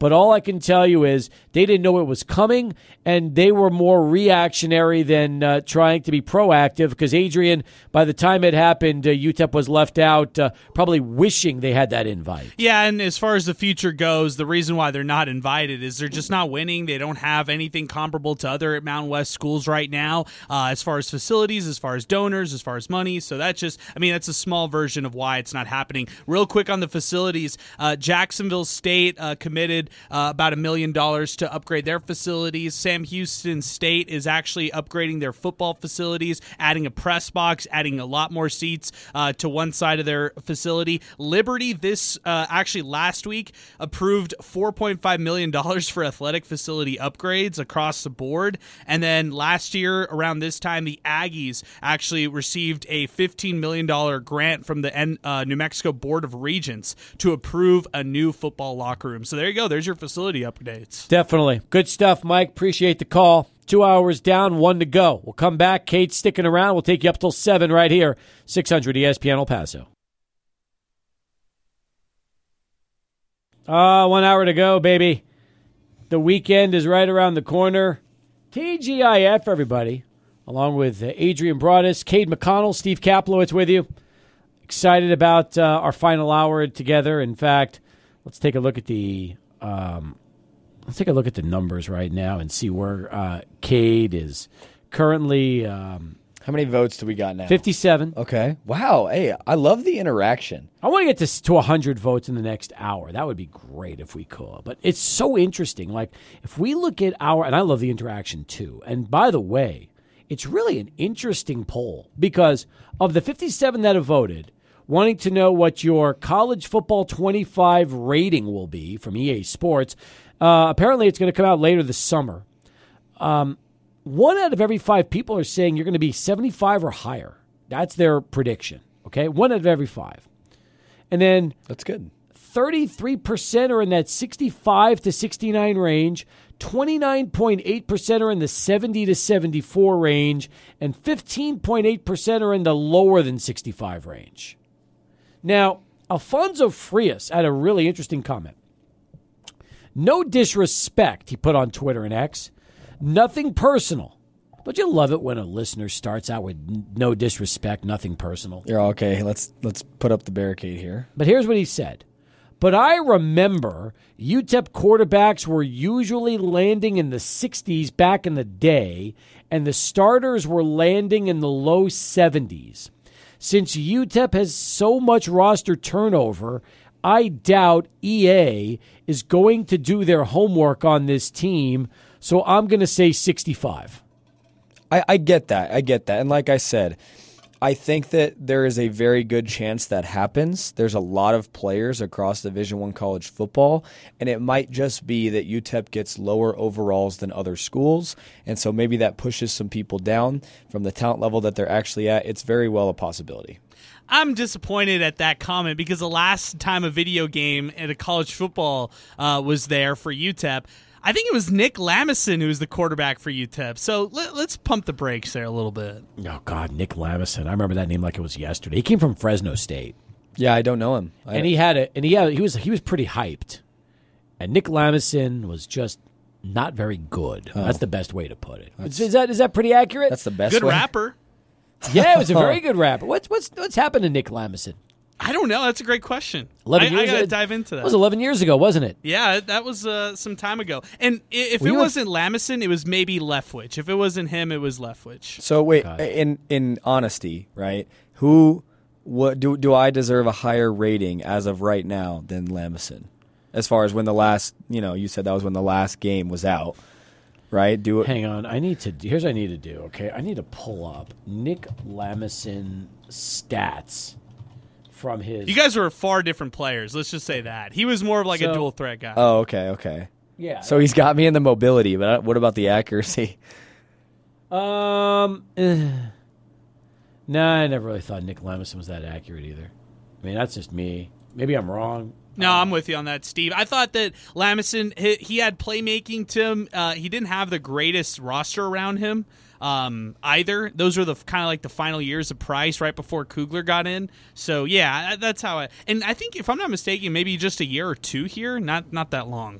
Gotcha. Here it is. Okay, so here's Nick Lamison's stats, okay? This is what he did. He played 2 seasons at UTEP. 2 seasons only. And here is what he had. Okay. In 2011, by the way, Nick Lamison finished in 2012. The game finished in 2013. So probably there was another quarterback. Maybe Showers right after. Yeah. But here's what he did. So he completed 58% of his passes his first year at UTEP for 1,718 yards, 12 touchdowns, 10 interceptions. And then his second season, his senior season, he completed 50% of his passes for 1,600 yards, 12 touchdowns, 9 interceptions. So 24 touchdowns, 19 interceptions in 2 seasons with the Miners. Did he play? Yeah. Did he play the full season, both 2 seasons? Yeah, he did. Okay. In 2012, he did. I know that. But he had one 300-yard passing game, but most of the games he was in the 100 to 150, 160 yards. This is not necessarily quarterback U, Cade. Let's just put it that way. Yeah, we're changing that, actually. We're changing that. Okay. Coach Walden's coming in here. We're going to be a deep threat offense that likes to push the ball down the field. We're going to go real fast, and Coach Walden's a quarterback guy. So UTEP is going to become quarterback U, Adrian. Nick Lamison's best game of his senior season against New Mexico State, the Miners won 41-28. He was 21 out of 32 for 300 yards, 4 touchdowns, no interceptions. And then he followed that up against Wisconsin on the road. Oh, wow. They lost 37-26, but he was 22 out of 39 for 259 and 2 touchdowns, no picks. Not bad. That's good. I mean, especially that's a great game against New Mexico State. Yeah, he was terrific against MSU. Yeah, I mean that's the game. But like, that think had it. about so look about this. This is what UTEP had to do back in 2012. Okay, just to give you an example, they start off at home against Oklahoma. Rough. They lose that game 24-7. Oh wow, It was close. Yeah. Landry Jones was the quarterback against the Miners that game, and they hung in there. If you remember correctly, that was like a game that they were in there in the fourth quarter. Sadly, Lamison was 6 of 23 for 39 yards. Oh no, Not a big game passing against Oklahoma, but then they play at Ole Miss, home against New Mexico State, and at Wisconsin. That was their non-conference that season. that's a rough non-conference. Oh, for my sure. God. Then they fought, and then here's their league. At East Carolina, home against SMU, at Tulsa, home against Tulane, at Houston, home against Rice. What was the score? Does that have the scores right there too? Yes. East Carolina. What was the score of it? They lost 28-18. Gosh, I was going to hold that over my dad's head. Nope. East Carolina beat them. And by the way, that's how good Conference USA was, 13 years ago in Right. terms of quality of competition. We always talk about that. We always say that, there's no reason for UTEP not to be at the top of the league because it's not nearly the league it was back in those days in the 2010, 2011, 2012 period. Absolutely. I think that right now in the state of Conference USA, when you've been in there for so long and you have teams coming into it, you have to be able to capitalize on teams coming into FBS or coming into the conference, and you have to take those as opportunities to win games. Guys, in the 2013 NCAA football, I'll reel off the overall ratings for all the 4 quarterbacks they logged for UTEP. And it doesn't give me the name, it just gives me the number. So it was the starting quarterback was 73, backup was 62, third string was 57, and fourth string was 53. So those are the overall ratings right there. How did you pull that up? This is off a MaddenRatings.weebly website, and they have a list of all the quarterbacks who are rated in this that you had to download in an Excel file. So I've been doing the diggings back here. Oh, my goodness. I love that. That's amazing. By the way, at Tizzard TX on Twitter and X just said, time for me to buy a PlayStation again. He heard that college football's coming out, See? and now he's ready to go buy a PS5. That's what I'm saying. This is cannot be understated of how anticipated this game is. Antonio Lamas goes 73 on your ranking, which is also good. By the way, here's my favorite. This is from Quentin Martinez, who said, again, something we need to bring back. Back when I produced Sports Talk, we used to simulate every game of the Miners season on the latest NCAA football game as a regular segment in August. Maybe time to bring it back. Can you imagine if during our Miner preseason kickoff podcast, we go game by game, not based on what we think is going to win, but based on a simulation from the NCAA College Football 25? Yeah, it's like we've got to actually get our predictions, maybe some listener predictions, but then we got to get the NCAA football predictions as well and simulate the full season. I think that's a great idea. Hey, I just found the 2014 rankings. Man, I'm really doing a deep dive over here. By the way, I forgot Taysom Hill was the quarterback for BYU in the final football game that came out in NCAA 14. So that's pretty funny in itself. But UTEP has 3 quarterbacks listed in 2014. The highest rated quarterback was 78. His backup was 66, and the third string was 63. I think that starter was Jameel Showers. So credit to him. Was it really? Yes, I believe so. But this was NCAA 14, but it came out in 2013. Correct. Right? That's right. Yes. Okay, I'm going to see you real quick. I'm going to just pull up the 2013 UTEP football stats. By the way, they were 2-10 that year. That was Sean Kugler's first year. And his starting quarterback was Jameel Showers. Then there was Mac Leftwich, Blair Sullivan, Garrett Simpson. That was 2013. 2014 for UTEP when they went 7-6, but that was the year. Sadly, that was the year after the last game came out. Right. That's when they had Showers as the main quarterback and a young freshman who rushed for 1,321 yards and 11 touchdowns that goes by the name Aaron Jones. That makes sense. Can we get a quick rundown of Showers' stats in 2013? By the way, Aaron Jones also played in 2013. He had 811 yards and 4 touchdowns that season as a freshman. So you need Showers' stats From 13, yeah. From the 13 season? You said they were 2-10. Or Right. you want the 7-6 year in 14? No, the 2-10 year, the 13, because that would have been what the game was based on, right? Or was it based on 12? No, that was based on 13. That's right. I think. Was it based on 13? No, it wasn't. Because it came out in 2013, but it said 14. So it must have been based on the 2012 season, wasn't it? So I guess the stats were probably like that, but projected for the 13 season, which would finish up in 2014 for the BCS National Championship. So it's all projections, right? Like these are all projections based on what you did last year. Well, in 2013, Jamil Showers was he had 57% completion ratings, 11 touchdowns, 4 interceptions. How many yards? 1263. Okay. Mac Leftwich had 458. Because Showers played in 7 games, Mac played in 4, Blair Sullivan played in 6 games, and then Garrett Simpson played in 1 game. Now, if they did base it off the 2012 season, because the game came out in 2013, it said 14, then that was Nick Lamison's senior year. But I don't think that happened, if I'm not mistaken. Maybe you're right. Maybe it was Jamil Showers.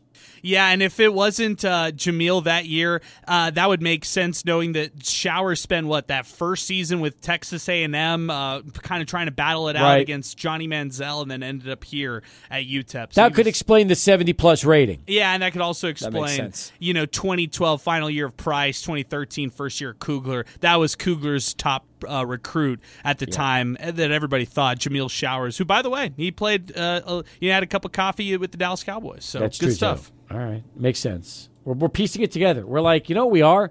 This is basically like a Sherlock Holmes edition of Sports Talk today, where Adrian's just going deep and trying to really find everything out that he needs to. Hey, real quick, guys. I think we have to make a purchase of NCAA 14. Blake Bortles, UCF. There's also Taj Boyd. There's a throwback name on Clemson. Jameis Winston led the way for Florida State that year. Derek Carr for Fresno State. You also had Zach Mettenberger and Odell Beckham Jr. on LSU. Teddy Bridgewater with Louisville. I can go on and on, but where are we going to play this game if you buy 14? If you buy 14, I think we got to buy like a PS3 as well, or an Xbox 360, something like that. I got the old Xbox somewhere. You guys can come over to my place. We can play some NCAA 14. Oh, that sounds like a blast. All right, 17 passed as we continue here on Sports Talk. If you missed Minor Talk last night and you want to know which awards were given out, we'll tell you who won the hot hand of the game and the player of the game. We'll do that next, right after we continue. Is Charlie one around or not? No, we know Charlie today. Okay, 6 o'clock, I forget. 6 on Fridays, that's usually the end of Charlie. But it's 600 ESPN El Paso. All right, welcome back. 21 past the hour as we continue here on Sports Talk. 505-6009, that is our telephone number. How's your first day, of Friday Lent, and how's the giving up sweets going for you right now? It's horrible, Steve. I can't lie to you. It's awful. I'm tempted everywhere I look. We've had some great chocolates here in this building that have been tempting. I've had, my parents were ready to, there he goes, Cade. I love it. My parents were ready to give me some Valentine's, I guess like chocolates, candies, and stuff like that. Had to turn them down. Had the conversation with Alyssa earlier after our discussion on this show about what we can and can't do. We're sticking to like the desserts, sweets, and stuff like that. Not necessarily, if my steak or something like that has some sugar in it, we're not gonna X it out or stuff like that. Fruits, definitely gonna stay away from. We did make the pack on that, but man, it's been difficult. It's been really, really difficult. Not easy. As I'm eating a piece of chocolate that Steve gave me. I brought him 2 boxes, to be honest with you, because they're so good. And this is not to stick it in, rub it in your face. I really am not. I'm just saying it's good. You picked a really tough time to do this, just because the radio station happened to have about 100 boxes from their wine and chocolate affair on Valentine's that we now are getting a chance to enjoy. Let's put it that way. And they're very good. I just want to put that for the record. I've already taken down about half this box while sitting here. What'd you have? The chocolate tip what?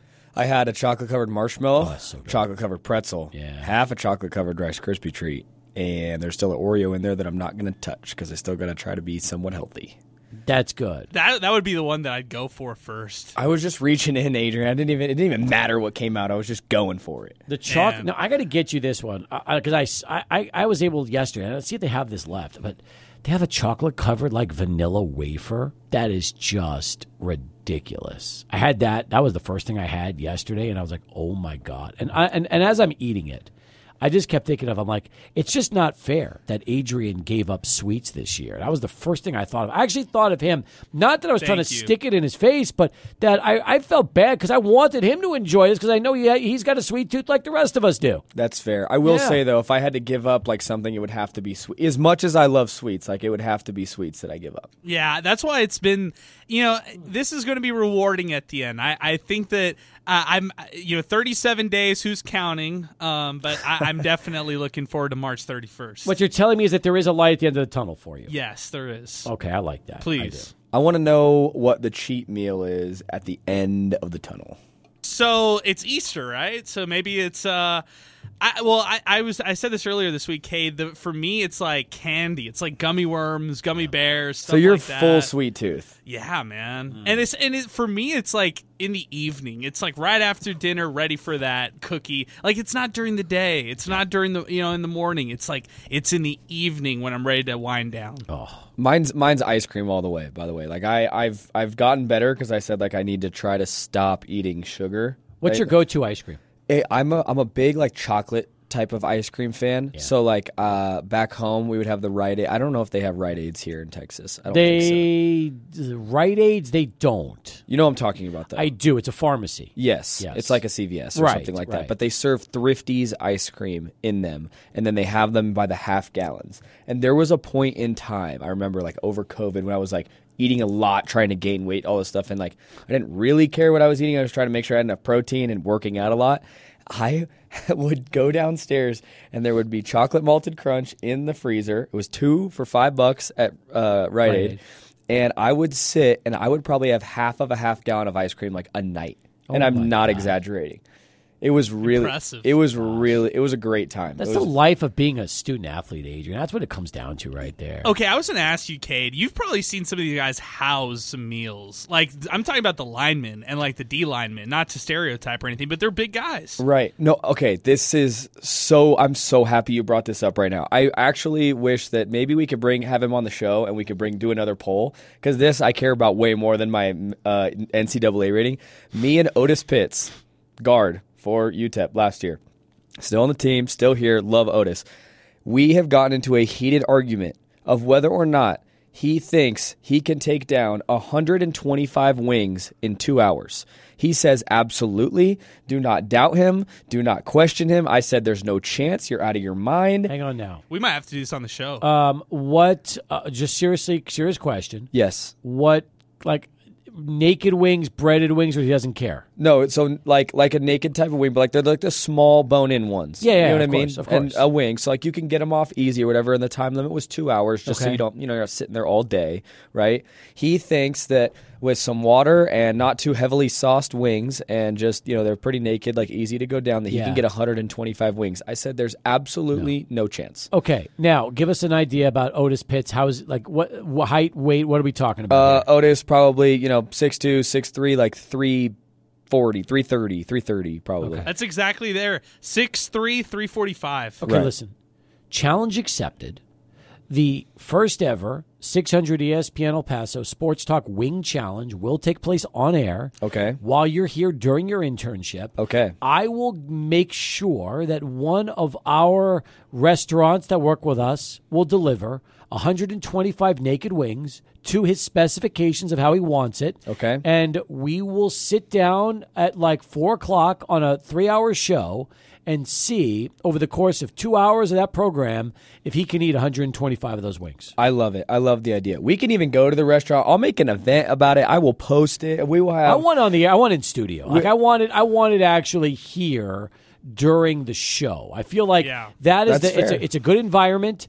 Then that means you could be the only one heckling him. We can give running commentary over the course of the show. Okay. And then we can just continue to check back in with him and see how he's doing and how it goes from there. So you not hot wings, but also not, these are, find out for me a little bit more. Do a little more digging because I want to know. No, I have all your flavors. questions parameter wise. Yeah, like he wanted like some like light seasoning maybe. What does or that maybe mean? no Like, flavor. does that mean like a rub? Does that mean, something. Does that mean dry exactly, rub? Does that mean exactly. lemon pepper? It could be. I want to know.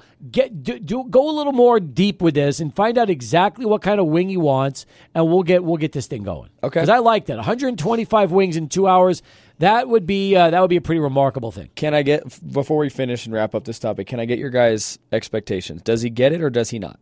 What's the most you've ever seen him eat in one sitting? He said the most he's ever eaten in one sitting was around like 60, I think, maybe like 50. He will not eat 125 wings. That's what I said. I said he will fall short. I don't know. There's a lot of I think there's a lot of pressure here. If we bring him on air, if he's like, picture a table right here, and I just picture like a bounty paper towel right there, and he's just racking these wings. Can we bring in Scotty Walden to yell at him, like try to hype him up and fire him up in studio during the contest? I'm telling you what, we probably could, as long as Otis is under the weight that he's supposed to be by like 5 pounds, so we know we have some cush room here before he can, not be overweight or whatever he's supposed to be at for all of our made weights. Then I think it's all fair game, right? Okay, so listen, here's what we need to do. Okay, there's a process to this because right now, immediately I'm thinking of a great segment or show that day because that will be fun to watch. It really will be. Now, what we will need to do mostly is make sure, number one, that we can clear this with Coach Walden and the team because I am not going to feed one of your teammates 125 wings without the permission of the staff. However, if that being said, we actually have, and this is a big part of this whole thing, okay? If Jared, is it Castor? Yeah. The offensive line coach? Oh, yes, Coach Castor, yes. If Castor says okay, and Scotty Walden says okay, then I feel like we can absolutely do this on air during the show. Because this is like, Adrian, it's right up our wheelhouse. Yes, this is. And I would say there's got to be a table here. We probably have to live stream it, so we might need a couple more members with us, too, because we need like an Otis cam, like something that goes on him specifically. Yes. I also Does he have a nickname, by the way? Does Otis have a nickname? We call him OP. We could have the OP cam. Yeah. That's perfect. Yeah, OP, big The pits. bottomless pit. There you go, right? I mean, this By is the way, great. be careful about OP because that used to be a long-standing gay bar in El Paso. For years, the OP. Like when you're going to the OP, you were going to dance, and you also knew that you could be getting hit on in the same night. It's as simple as that. Wow. It's not around anymore. It's called the Old Plantation. Anybody that lived in El Paso in the 90s, 2000s knows all about it. Maybe the 80s. Right. Not around anymore, but whenever I think of the OP cam, that probably would be the first thing that most El Pasoans would come to mind. Right. So, yes. I do, as we wrap this up, I do want to note that this argument, as far as whether or not he can finish the 125 wings, has been going on since about the beginning or middle of last season, and we argue about it in the training room as a large group, like probably on a weekly basis. Seriously? No, I'm being dead serious. This is a long-standing thing. Like every big guy all of a sudden thinks that like they can eat every wing that is put in front of them, and a lot of other people are like on the fence about it, and then there's a ton of people that are like absolutely not. So we have a broad spectrum of players who have weighed in on this. Is it Otis's dream to actually do this? Like, is this something he wants to do? I don't or is it know, something but that you guys are just telling telling him he can't do? I should have, at the beginning of the segment, I should have just had you guys take it for a second, and I should have had Otis just call in because he is so passionate about this. Like, he is so believable. Here's what we're going to do. AJ, let's do Sports Center. Then we're going to come back with awards from Minor Talk last night. And then our final segment, if you can get Otis on the phones, we'll call him up and we will see if he's up to the challenge here on Sports Talk, okay? I'll get on it right now. Fair enough. 33 past. Let's do one last Sports Center update. Adrian's back with the latest. Adrian, thank you very much. All I can tell you is that Cade is he has reached out to Otis.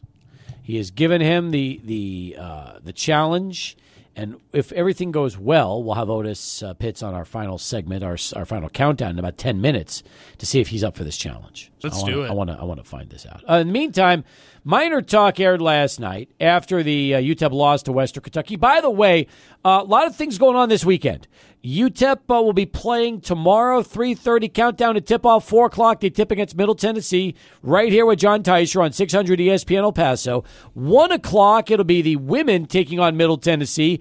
By the way, congratulations to Keitha Adams, win number 500 for her career last night. Huge milestone for Keitha.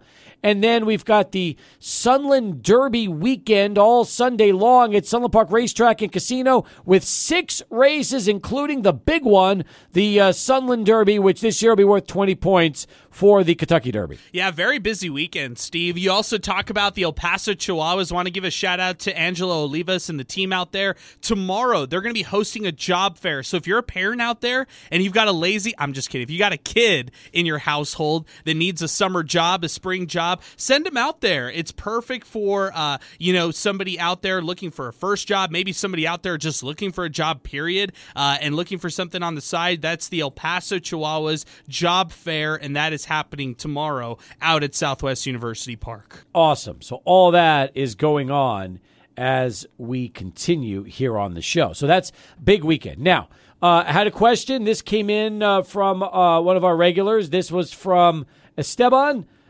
Don't you normally air some of the previous night's Miner Talk? I think he's talking about the Miner Talk mashups that we have aired in the past. Wondering about that as well. Yeah, I would say this, Esteban. We had 2 callers last night, and it was because people were really upset. We had a great show, but it was a primarily Twitter show. So everybody was posting on social media, chiming in with their comments and thoughts. But I appreciate you reaching out for that. I'm happy you like those mashups. And assuming we get calls here on Saturday, win or lose, I think we'll have a good mashup coming up Monday. So just stay tuned. Excellent.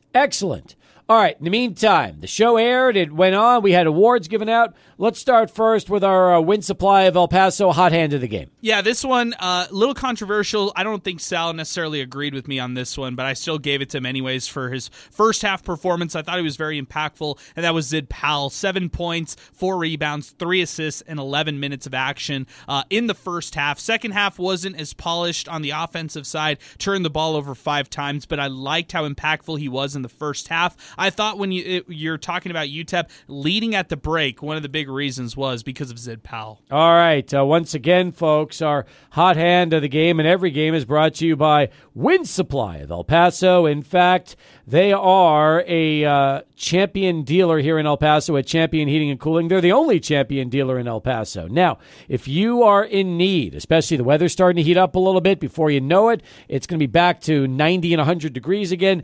If you want to stay cool as the weather gets hot, head on down to the Find a Dealer tab at WinSupplyElPaso.com. You'll find the certified champion elite dealers as well as your preferred champion dealers. There will be one near you. You will have names, numbers, and you can tell them, hey, I heard it on Sports Talk. We want a champion system in our house from our friends at Win Supply El Paso. Now, time for our player of the game, which is brought to you by Timothy Cantrell. Who did you get the POG to last night? Yeah, that's no question about it. It's Tay Hardy who wins this one. I think Tay Hardy's going to probably win a lot of these awards moving forward. He's the most impactful, most valuable, and most important player on this team right now. Tay Hardy, 19 points, hits a trio of threes in this game, had 4 assists, 3 rebounds, 36 minutes of action, and contributed with 2 steals. So Tay Hardy, player of the game. If you are looking to buy or sell your home here in El Paso, Timothy Cantrell is your trusted real estate agent with over 20 years of experience. He's got it all: knowledge, dedication, as well as resources. He'll make your real estate dreams come true. You can call or text Timothy today, 915-204-8441. That's 204-8441. Follow him on Instagram at Timothy Realtor for the latest listings and tips. Timothy Cantrell. As Sports Talk continues right now, 20 in front of 5 as Sports Talk rolls along. I believe we've got Ike on the lines as we continue. Ike, what's going on? How are you? Good, Steve. How are you? Doing fine. Thanks, Ike. Appreciate it. Listen, I want to push it a little further on the chicken wings. What do you have, Ike? Let me hear. Let's put this whole thing into the training room and get this young man and the challenge to sell some tickets and make a big difference, and even maybe put some challengers up against him, like myself. Ike, let me ask you something, okay? First off, just to give you an idea, Ike, Otis Pitts III goes 6'3" and 345 pounds, okay? First off, Ike, what's your give me your height and weight. What are we talking about here? 6'1", 290. Not far off. I like that, Ike. 6'1", 290. Excellent. What is the most chicken wings you have eaten over a 2-hour period of time? So we'll go without all the sauces and without all this frills. 61. Okay. So you're pretty much in line with Otis. That's Cade. This is fascinating. I was in Kansas City. I was in Kansas City in this same type of challenge, and boy, howdy, those athletes could eat me under the table. By the way, when did fatigue start to set in with you? When did you start realizing you just couldn't do it anymore? Like when you were near like wing number 50 and 51? No, when I was 59 years old. No. I don't mean like age-wise. I'm talking about number of wings. Like when did you start to like reach your limit when you hit 61 wings? When was that? At 61, I had to stop. Yeah. Okay, yeah, that's when you. So essentially, when you were going right up to 61, you felt good. Then all of a sudden, it just hit you, and you said, "That's it. I gotta quit." No, I was behind by 30. They had 91 wings. No, the other challengers did. Wow, that's amazing. What? Just out of curiosity, how much time did you have to eat the 61 wings for you? The same thing. I think they picked it up from somewhere. 2 hours. 2 hours. All right. It's a good comparison. It's a great comparison. Yeah, but let's sell some tickets. Let's make this a promo. You know, have a good time, and get all the other those weightlifting fools there at UTEP and my front offensive line. Get them all lined up. Let's go. Fair enough. Ike, appreciate it. Thanks for the call. Thanks for the tips on that one. All right, let's Should we have Otis come on? I think we need Otis next in our final countdown. Let's just see if he's up for the challenge, okay? Let's do that. So we'll get Otis Pitts III on next. Sports Talk continues right here, 600 ESPN El Paso.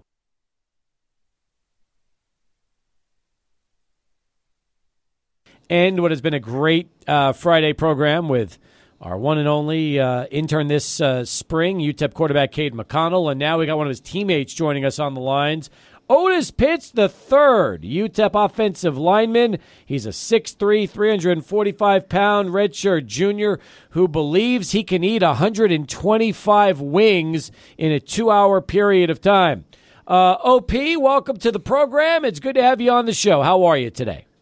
I'm good. Appreciate for y'all having me. We appreciate you giving us a few minutes. Now, Otis, I got to tell you, when Cade mentioned this on air casually earlier this hour, the first thing I thought about is we could have an unbelievable eating competition just involving you. No, you're not going up against anybody because 125 wings is an enormous amount of wings, even over a 2-hour period of time. When did you believe that magic number was something that could be attainable if you actually had 125 wings to eat in 2 hours? So basically, I forgot how the conversation came about. But after the conversation, we looked it up. I looked it up. How much? What was the world record? Right? It was 175-pound woman ate 500 wings in 30 minutes. So I said, "Hey, that seems like a piece of cake. Let me see if I can. I feel like I can do it." There's not a chance, man. I told them that this has been an argument that we have been having for like probably 6 months now, since into the season. We've brought everybody into the training room about it. I mean, people have picked sides. You have people on your side. We have people that can't decide. We got people on my side. I mean, this is a public event now, and I think there's no way you're getting 125. Look, Cade, you got to put it to the math, right? So how much You said 2 hours, right? That's 125. That's 120 minutes, right? Correct. That means I got to finish a wing a minute. Dang near a wing a minute. So you don't think that's possible? I could eat a wing a minute? Otis, we got to account for you getting full. Like that's I'm not worried too much about the time. I'm worried about the amount of food that you are talking about, my friend. Now here's what I want to know from Otis. Okay, so let's just say you're really hungry, right? You've had a workout and you're just hungry. What is give me an idea of what a meal for you is like when you're hungry. When I'm hungry and I ain't ate for a cool minute? Yep. I bet. What is it? It depends how I'm feeling. Like, I get a pizza. I get a cool pizza. If I'm feeling froggy, I get 2. Hey. Okay, that's how I was. So and we're talking 2 16-inch pizzas, right? Like we're not talking about little 12-inch. Large. Yeah, the big maybe ones. Extra large though. I got you. So Otis, here's the thing. Here's what I told Cade, okay? If I can get this cleared with your offensive line coach and Scotty, I have no problem whatsoever having you here to do this over the course of a show. Like we'll be broadcasting live, or we take the show on the road to UTEP. We broadcast live from your training table, and we actually do the show there while you're eating or attempting to eat the 125 wings. That sounds interesting. I ain't gonna lie, but my only request is I have to do it after the season. Why? So we got to give it a wait period because I got to cut a little bit. I ain't gonna lie. I got to cut a little. I got to lose a little more pounds before I go do that. So you wait. Why don't we just do this between the end of spring ball and the start of the season? I don't know. You got to give people something to wait for. Well, I mean, if you're telling me after the season, it's like February. That's like December, man. That's like 11 months from now. That's a long time. We could always cut some weight. We have some room to spare in between, and then we have some buffer room. That's the best plan. But we got to get Otis to get into action before we can do that. Exactly. Yeah. I mean, I got to protect my quarterback at my best ability. I got to protect my quarterback at my best ability. Okay. So, well, you feel me? We're going to work this out. We're going to make this happen at some point in time, okay? And when you sit down to eat those wings, we'll be there all the way, and we'll do a running commentary throughout the whole process. All right? I bet. All right. I'm ready. All right. Sounds like a winner. Can't Otis, wait for it to happen. Thanks for wrapping us up on the show, man. We appreciate you. Thanks, OP. All right, no problem. All right, Cade. I'll see you later. Sounds good. What a way to end the week. What a way to end the week right there. Adrian, what do you think? Fantastic. I can't wait. Sign me up for December. Okay. As much